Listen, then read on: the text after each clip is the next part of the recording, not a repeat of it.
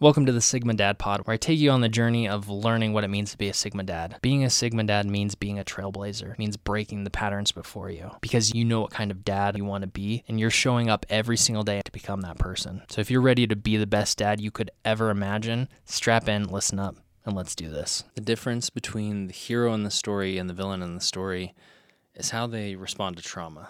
I was listening to an interview today. It's Christo interviewing Layla Hormozi, and it's absolutely phenomenal. But this is an idea that Chris has brought up several times. There's been several people that have said this. I can't remember who the original author of this quote was, but essentially when we look at it, I mean, almost every hero or villain especially, but almost every person has these deep, dark moments that define them, and define them for better or define them for worse. And if you're an entrepreneur, if you are a highly driven person, the likelihood that you've had one of these moments or many of these moments is really, really high. And for me, I think back to my growing up, and the older I get, the more I realize and give grace to my parents.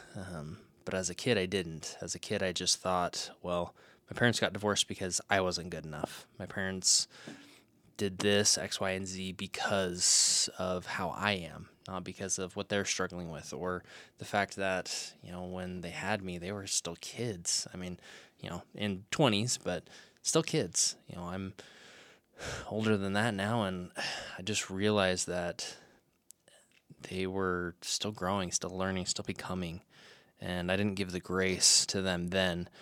But what I did do is I took those situations, those events, and I turned them into something good, luckily.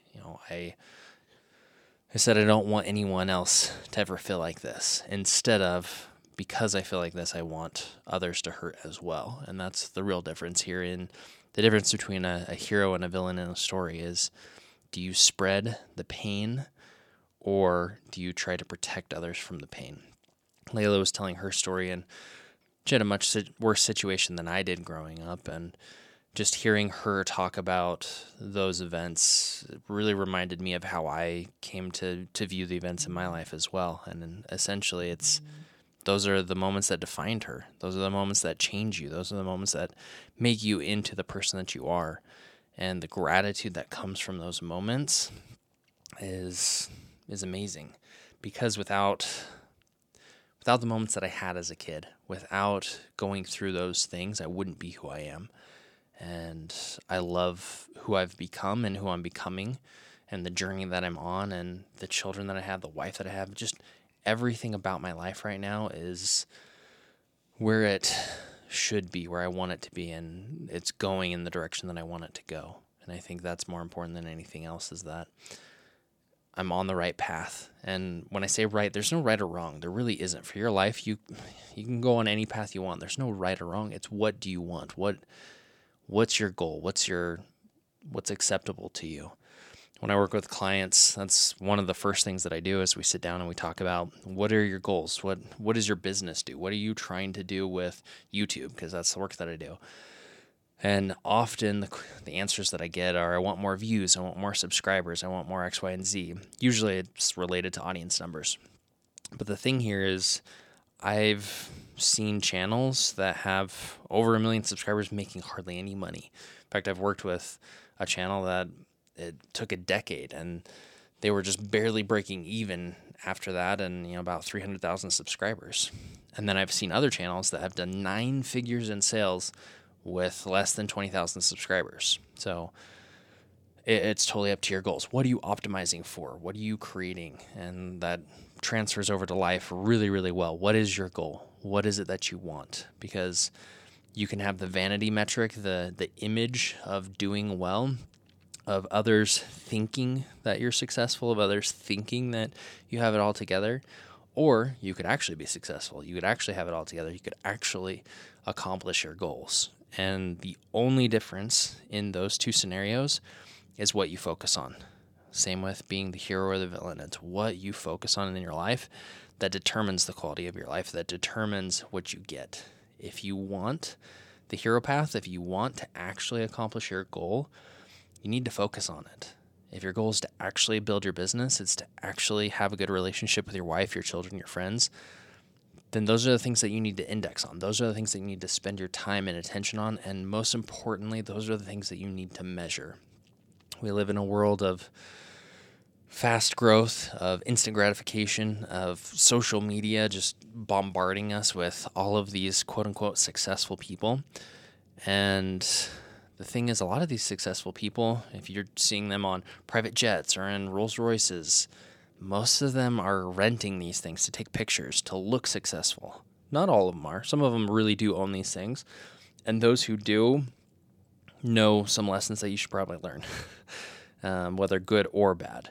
But those who are pretending, what are they really getting? Like, is their life really the way that they want it? If they want these things, if they want the Rolls Royce, if they want the private jet, and they have to pretend to have it to be able to feel good about themselves, it's not the life that I want. And maybe it's the life that you want, but what you need to understand is that what you index for is what you get. What you measure, what you track, what you focus on is what you get.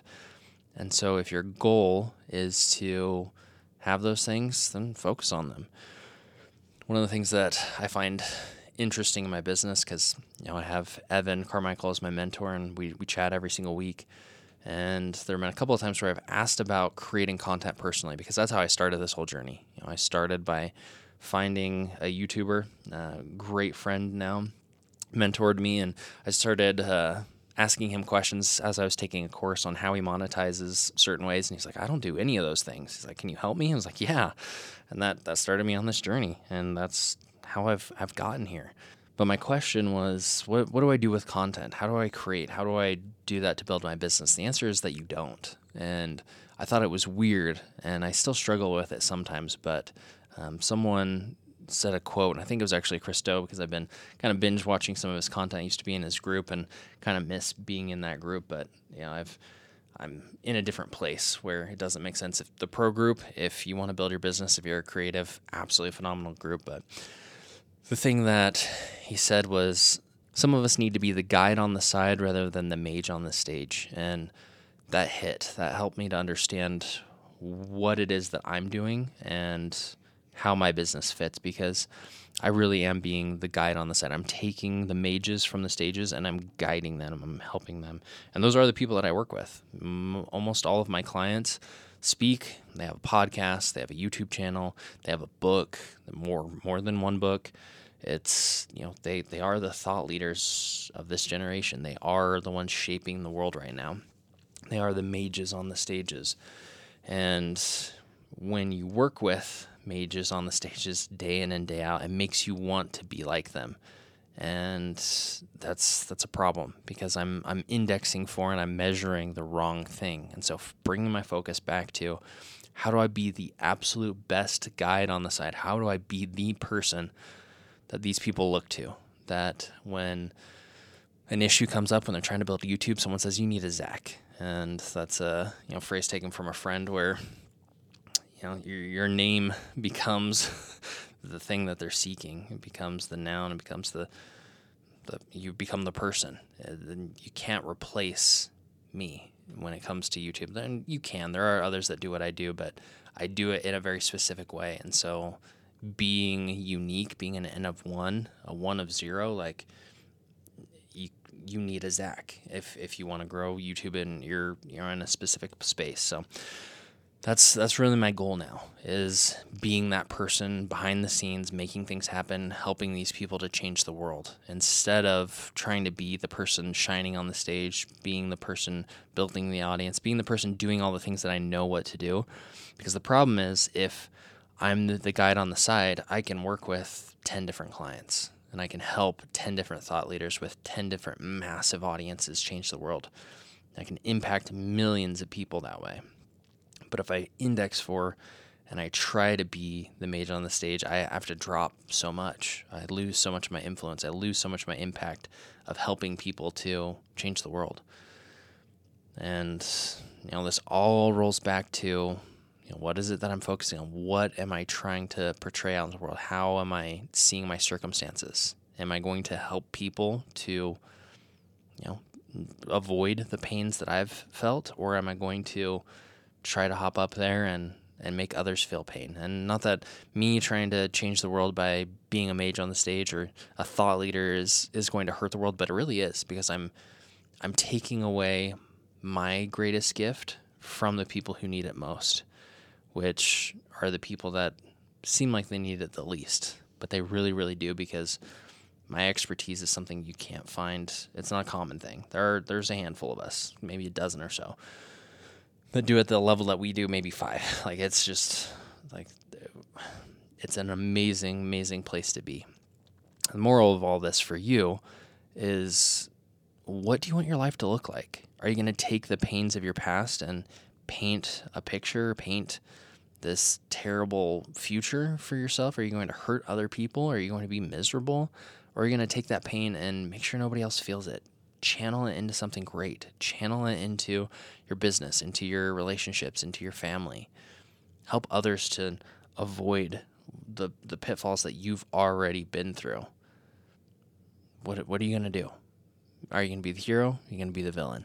And it's sometimes that seems like a little extreme of a choice, but almost every decision we make on a day-to-day basis boils down to essentially that. Are you the hero or are you the villain?